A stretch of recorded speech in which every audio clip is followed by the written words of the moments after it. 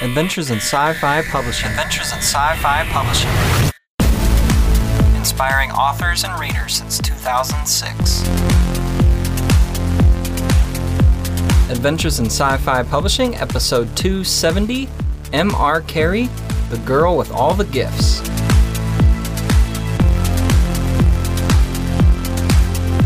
A short introduction to this episode. My novelette Scavenger, which is kind of like Dune meets 24. It's Hugh Howey Sand fanfic, his novel Sand. I'm doing a free promo for Monday through Wednesday, August 11th through 13th on Kindle. I've moved it to the Kindle Unlimited program. Lots of different opinions on the benefits of joining this program. For me, I chose it partly because this is a Hugh Howey fanfic project, and most of his fans, all of his work is on Kindle Unlimited, and so I'm thinking most of his fans are going to be on that program as well. And, why not? Give it a shot.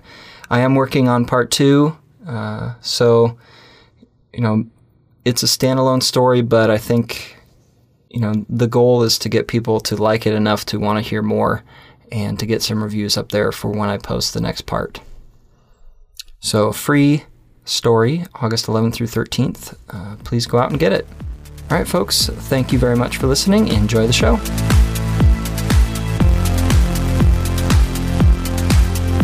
Thank you for listening to Adventures in Sci-Fi Publishing. I'm your host, Timothy C. Ward. Today on the line, we have author of the newly released book from Orbit Books, The Girl with All the Gifts. His name is M.R. Carey. Hi, Tim. Hello. So M.R. Carey is a pen name. Would you like me to keep your real name a secret for the show, or what do you think? No, it's a fairly open secret, and I think it's a fairly penetrable pseudonym. Very good. Yes, your Goodread pages are pretty clear to distinguish from. Yes. I'm Mike Carey. I was also briefly Adam Blake, so I have previous form as far as pseudonyms go. It's become a kind of thing, I think, in the publishing industry to persuade a writer to use or suggest that a writer uses a pseudonym when they switch genre or choose a new approach, start a new series or whatever. Mm-hmm. Well, I just finished The Girl with All the Gifts, and it presented a little bit of a challenge. Well, first, I really wanted to talk to you because it's probably the best read of the year for me. Thank you. And I would love for our audience to just have such a high opinion of my reading tastes that they would take that and just go read it. I think it would really benefit the readers not to have any preconceived notions about the story. And so for this interview, we're going to talk a little bit about your career, and then we're going to break a little bit of that barrier into the genre that the story is in. Because even not knowing the genre would have been cool for how it's presented. And then after that, if we have time, we'll get into some spoilers, possibly. Cool. So I read in your bio that you were first a teacher, and then you started getting into comic book writing. I wonder if you could get into just a little bit about how you started in that industry. Comics were always a big part of my life, and it's something I've noticed when I talk to other fans, that people who get the comic book habit tend to get it young. The people who have a passionate connection to comics are people who are introduced to it when they're kids. In the UK, there used to be lots of humor comics for little kids. The Beano, the Dandy, the Topper, the Beezer, the Sparky, Whizzer and Chips. They've all sadly died out since, except for the Beano. It's the only one that's left. But I grew up loving those books, and I grew up, feeling that comics were a medium that was always going to be important to me. And I drifted into comics journalism. I started doing reviews and then feature articles for amateur magazines, fanzines. And the first pitch I made for a comic series arose out of that. I had no idea what I was doing. I'd seen one comic script, I think, when I first started writing, which was the script for Watchmen 1. It was published in the back of the trade paperback edition. And I thought for a while that everybody had to write like Alan Moore, so I was producing these enormous novel-length comic scripts. And eventually I got one of them accepted by a British publisher. Then I started working on the US indie scene with Malibu and then with Caliber. And I was sort of an overnight success in 10 years. So what's the time frame for this? This would have been from about the late 80s through mid-90s. So what do you think you brought to the comic book industry that was unique through your characters and stories? And so, who were some of the characters that you wrote? At that stage, well, the stuff that I pitched in the UK actually never happened. There were like 2 episodes of one story, Aquarius, that did come out, and then the company went bankrupt. The company was Apocalypse Press, and they only existed for a couple of years. I was writing a very, very Watchmen-inspired superhero series for them. Then I did a whole bunch of books for Malibu that were about rock stars. I did an Ozzy Osbourne comic. I did a Pantera comic. It was when I made the break to Caliber that I started to find my comfort zone. Most of what I did for Caliber was, I guess, horror or dark fantasy, which was what I was mostly reading at the time, and it was kind of where my center of gravity was creatively. This was after Sandman, after Swamp Thing, and I guess Moore and Gaiman and Grant Morrison were my 3 biggest influences at that time. As to what I brought, that's a very, very tough question to answer. I think there was definitely a period in that sort of 80s to 90s window when British writers had a cachet. They had a real unique selling point.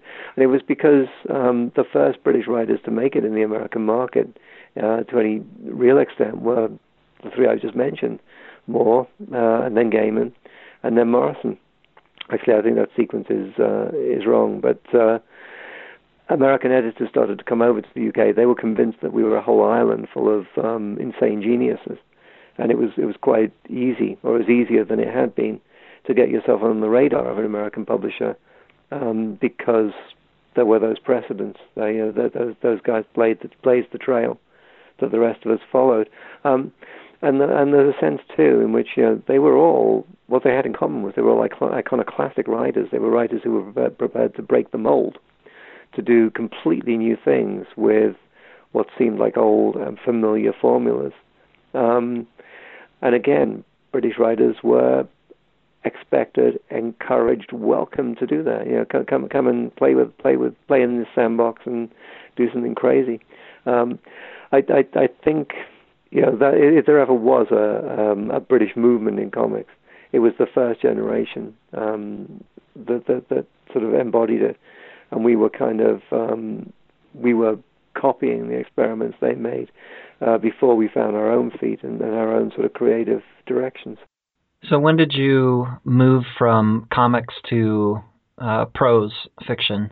That would have been around about 2002, 2003. I was writing Hellblazer at the time, and I was pitching prose ideas, novel ideas, to various UK publishers because it was always something I wanted to do. In fact, I wrote my first novels before I wrote my first comic scripts. It's just that they were not publishable because they had no structure. I knew nothing back then about how to structure a story. I would literally just get an idea, write chapter 1, go away, make myself a cup of tea, come back, write chapter 2, play a game of Sonic the Hedgehog, write chapter 3, and rinse and repeat until I got to the end. Writing comics taught me about structure, taught me to budget, taught me to think in terms of beats and to think in terms of arcs. So I was pitching stuff to UK publishers, and the fact that I was writing Hellblazer, which was a very high-profile book, was kind of my calling card. And I pitched an idea which became The Devil You Know, the first of the Felix Castor novels, and I sent the Hellblazer comics to the editors at Little Brown and said, it will be like this. It will have something of this flavor. And very fortunately, the guy I was pitching to, Darren Nash, was a big Hellblazer fan, and he totally got it and was very enthusiastic to make that happen. Two of the things that I really loved about The Girl with All the Gifts is the structure and the character arcs. So I think you have learned and really impressed me with those elements. What kind of pre-writing do you like to do to prepare yourself for that? I used to structure everything obsessively. I used to plan very explicitly and at great length. I've still got the chapter breakdown for the first novel I ever wrote, the Castor, the first of the Castor novels. And the chapter breakdown runs to 26 closely typed A4 pages. It's about 10,000 words long. So it's kind of almost novella length itself. I've loosened up a bit since then. I've learned that a combination of pre-planning and serendipity, flexibility, works best for me. I like to have a plan, I like to have a skeleton, but I also like to have the freedom to depart from it, because an awful lot of great ideas will strike you when you're writing. If the plan is too rigid, then you can't take advantage of them. So I do still plan in a certain amount of detail, but I'm less anally retentive about it than I used to be. So I read that The Girl with All the Gifts started out as a short story that you were asked to write. Would you just share how, towards the end of the deadline, you came up with this idea? Yeah, it was for one of the annual themed anthologies that Tony Kellner and Charlene Harris edit, where the theme is always something very, very harmless and seemingly innocuous, home improvements or family vacations. And the particular year that I said I would contribute, the theme was school days. And having said that I would do it, I sat for 4 months staring at the wall. Actually, I was working on other projects, but I couldn't think of a single decent idea for this story, a supernatural story or dark fantasy story or horror story with a school setting or a school theme. And the deadline was looming, and I was getting a little bit frantic. And then I just woke up one morning with this image in my head, and the image was of a little girl in a classroom writing an essay, and the essay is what I'm going to do when I grow up, what I'm going to do when I get big. Only the cruel irony was that the girl was already dead, and therefore everything she was writing was already barred to her. She was never going to grow up. Obviously, that's a long way away from what the story became, but that was the sort of seed out of which the story came. The story was Iphigenia and Owless, and the character of Melanie is in there. The character of Sergeant Parks is in there, and Helen Justino. The names are different, but they're all present in that story to some extent. Caldwell and Gallagher are not at all, and to a certain extent, I think that the payoff in the short story is not earned. The story is about the relationship between the little girl and her teacher and the soldier, and it ends with the little girl and the soldier reaching a kind of grudging respect and fighting back to back as the base falls. But I sort of felt like within the scope of the story, I'd done nothing to kind of set up or earn that moment. So that there's kind of an emotional kernel there, but it needed a lot more work. And I was fascinated with Melanie. I really enjoyed writing Melanie, writing this innocent little girl who was also something else, something completely else. And I felt like her story hadn't been finished. That I'd written the first chapter of something bigger. So I pitched it. I came back to the UK. I wrote it in Norway because I was there for a convention. I came back to the UK and I had a meeting with my editor, Anne Clark, and I was very nervous because I owed her another book. And I explained to her that I didn't want to write this book that I was contracted for and commissioned for. I wanted to write something else in a different genre with a completely different feel. And I showed her the short story, and basically she bought it. It was very, very complicated because the contracts were with an agency that I was no longer with. So I also had to go back to my old agents and say, look, could you let me out of this contract and let me do something else that you won't get any money from at all? Wow. And, amazingly, they were not that enthusiastic. But eventually, we sorted it all out, and at the same time, I got the movie commission. So I was writing the novel and the movie screenplay side by side. So this is going to be a movie? It is. Well, I'm touching wood as I say that. I mean, it's in development. We have a completed screenplay, which I wrote. We have a director. We have two passionate line producers, passionate about the project, I mean. We have a casting director. In theory, we have a Caldwell. We have a Caroline Caldwell. So the process of casting is already underway, and we're aiming for a shoot early next year. It's very exciting. Wow. So I think we should break the wall here. So we're not going to discuss actual spoilers beyond the genre that some may have already guessed, with Melanie being dead and writing an essay. But we're going to talk about zombies now. So I'm a big zombie fan. I was so thrilled that this is on my short list of awesome zombie books, and after not being a huge fan of World War Z, I am really excited to see this hit the big screen. How did you progress from that idea to the novel, and how did maybe the zombie stereotypes and cliches and bad zombie stuff and good zombie stuff, how did that kind of inspire this? Wow, complicated question to answer, actually, because there's a lot of things that came together, really. I mean, I love a good zombie story. I love the Romero movies. I love 28 Days Later. I guess Colin McCarthy, who is the director on the movie of Girl with All the Gifts, has a theory about great monsters, which is that you should always be able to see yourself in a really, really good monster. And monsters are always really us. They're kind of distorted reflections of the human condition. And, obviously you can see how that applies to vampires. Most vampire stories are kind of about sex in one way or another. Sometimes they're about sexually transmitted diseases, but they're always about illicit desires, about passion. I think zombies are they reflect us in two ways, because a zombie is a corpse. It's an animated corpse, but it's also a human being that's lost the last traces of sentience. So it's an animal as well. It's a beast. It consists of only hungers and no thought. So it reminds us that we used to be animals, before we developed sentience. It reminds us of our origins, and it reminds us of our destination, that after we're dead, we're going to rot away. It's like zombies have us surrounded on both sides. And therefore they challenge our conception of what we are as people.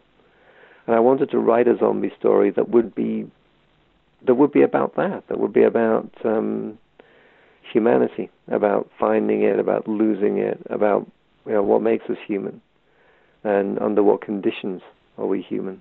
So I was reading, you wrote a guest post for SF Signal about the science of The Girl with All the Gifts.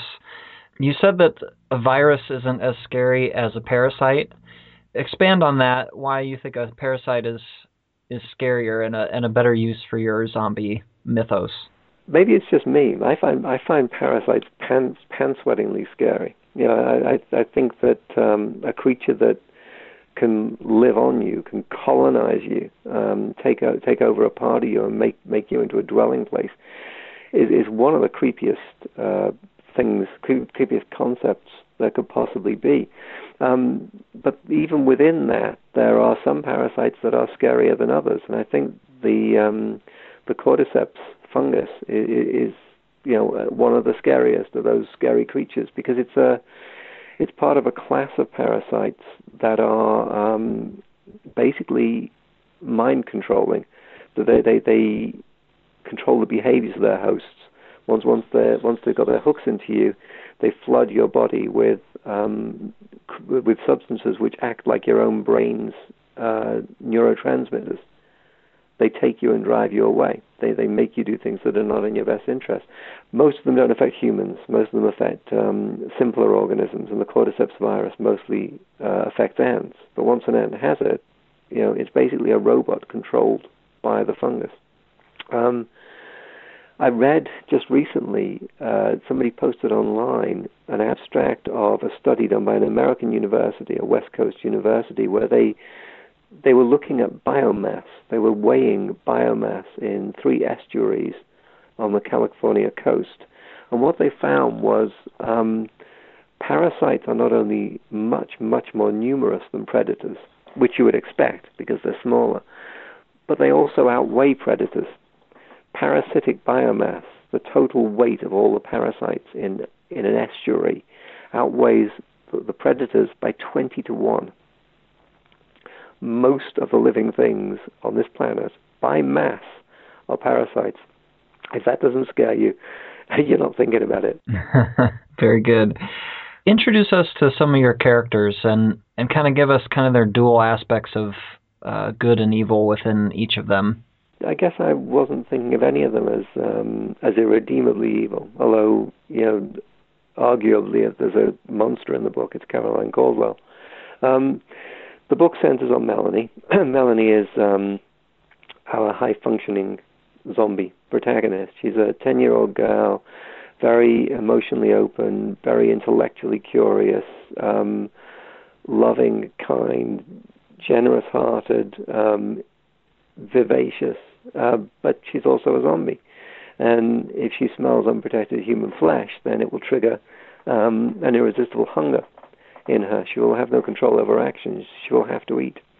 And Melanie is the touchstone for all of the other characters. There are characters in the book who are unable to see past her zombie nature. Caroline Caldwell, the scientist in charge of the base where Melanie is kept, is imprisoned, sees Melanie not just as a threat to be contained, or not just as an experimental subject, although she is primarily a specimen. She's there to help Caldwell find a cure for the zombie pathogen, a cure for this disease. But she actually sees Melanie as no longer human at all. She's just a vector for the fungus and nothing else. Because most people who get this infection, it wipes out their higher brain functions. They can't think anymore. All they can do is run and hunt and eat. Melanie is one of a handful of kids who have got the infection but seem to be normal human beings apart from the hunger. They can still think, they can still reason, they can still respond as people to the world around them. But to Caldwell, all of that is negated by the fact that this is an infected human, possibly a clue to a cure, but not to be treated as a real individual. And Sergeant Eddie Parks, the sort of acting, the officer in charge of the base, although he's only a sergeant, which shows you how bad things have got, really, how close to collapse this society is. He similarly just sees Melanie as a threat, as a monster, and kind of resists every temptation to see her as anything else, to form any kind of a human relationship with her. On the other side of the equation, we've got Helen Justino, who is Melanie's teacher. Justino is a psychologist, and she's there basically to empathize with the kids and to sort of interrogate their minds from a psychological perspective, as Caldwell does from a physical perspective, and try to figure out, in what way, to what extent their responses are human, to what extent they've been compromised by the fungus. But Justino is aware that Melanie has a huge crush on her. Melanie loves her. She's Melanie's favorite teacher, and she can't resist that love. She's kind of drawn into a warm and affectionate relationship with Melanie against her will. So it seems like at the start of the book, the battle lines are drawn up. There are some characters who are good, there are some characters who are evil, and you kind of measure them by their reactions to Melanie. But as the story goes on, we see that, Caldwell thinks she's saving humanity. She's doing atrocious things. She's committing unforgivable acts, but she's doing it to save the human race, and she thinks that justifies anything. And Justino, who is so kind and so loving and so open to Melanie, she has a guilty secret of her own. She has a past in which she has done dark things and to some extent, she's trying to atone for that. There's a wonderful quote from Gene Wolfe that I wheel out whenever anyone will let me. It's on the Torturer Quartet. His character, Severian, says, "There is in every man's heart an altar in which he tries to atone for the past using the debased currency of the present." And that's what Justino is trying to do, trying to buy some kind of forgiveness for herself. And Parks, once the base falls and they're all out on the road trying to survive in a zombie-infested landscape, Parks realizes that Melanie is the only one who can really help him with that project. She has skills that he absolutely needs, and that changes the way he feels about her. It changes the way he responds to her, and it leads to a situation where the two of them are working together, kind of over the heads of the other adults who are present. Very effective job in creating sympathy for Melanie the zombie. As a zombie fan, I don't know where the bias came from, but I haven't always loved the stories with the zombie POVs in them. But this one's very sympathetic, and even with Dr. Caldwell, I mean, you really understand what she's trying. I mean, she's trying to save the human race, and so yeah, sympathy all around for all the characters. Just terrific job. Thank you. It was kind of it was one of the things I was keenest to do in the story, really, to sort of keep all those characters in flux as the story went on, and to stop the reader from closing their mind to any of them. I didn't mention Gallagher, who's the other adult who's in this party, a young soldier who in many ways is more naive and more helpless than Melanie, and the friendship that forms between the two of them was something I really enjoyed writing. There's a scene where she reads to him because she's a better reader than him, and it's kind of touching that she takes on the maternal role there, as though he's the child. He is sort of a side character, but I was impressed. He also has a very powerful arc, so I enjoyed him as well. Well, we only have a couple more minutes, and so I want to just tell everybody, The Girl with All the Gifts, M.R. Carey. Go check it out. It's through Orbit Books. Let's see. I will put in the show notes the short story that this was based on. Has that been published? Yes. Yeah, it is published in a collection, an anthology called An Apple for the Creature. Okay. I'll put links in the show notes for those. Listeners, if you haven't read the book, go ahead, stop now. If I could ask you, what surprised you about how this story ended up? When you put it like that, some of the beats between the characters at the end were surprises to me, that they weren't in the plan. There's a conversation between Melanie and Dr. Caldwell, where basically Melanie tells Caldwell some of the things that she's missed. And it's kind of it's almost a tragic beat, because this woman who has all along been acting out of a kind of intellectual pride and arrogance, as well as out of a desire to save the human race, is forced to accept that the child who was going to be her lab rat has seen some things that she missed, has made some logical leaps that she wasn't capable of.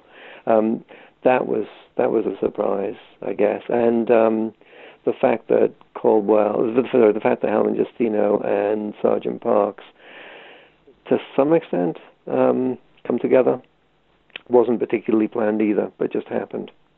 The way in which the future of the world is resolved, the way in which the Pandora's box story becomes relevant and Melanie becomes the girl who opens the box, that was always planned. Well, that was sure a surprise to me.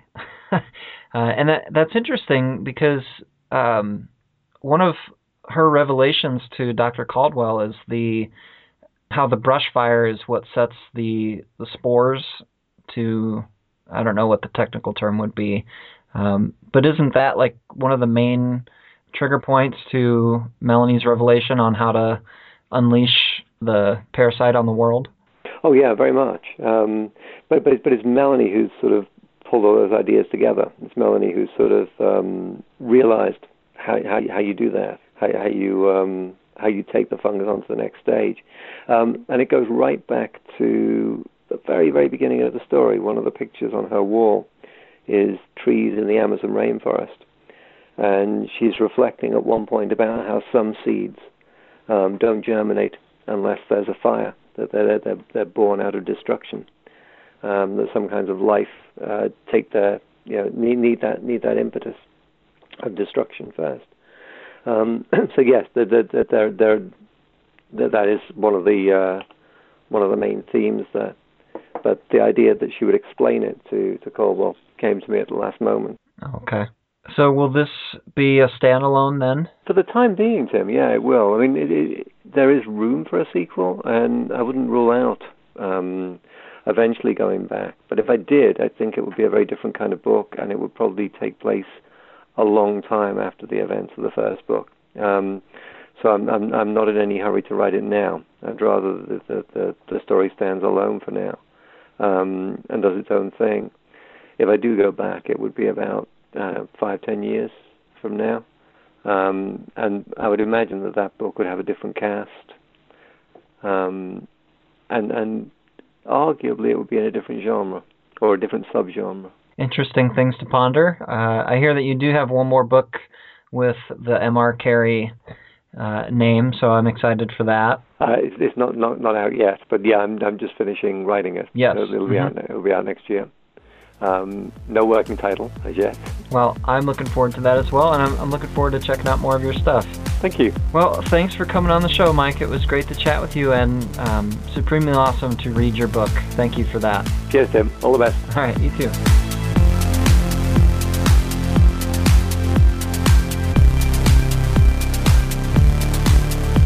Thank you so much for listening to Adventures in Sci-Fi Publishing. To find out more about our show, our team, our reviews and articles, and so much more, head to adventuresinscifipublishing.com.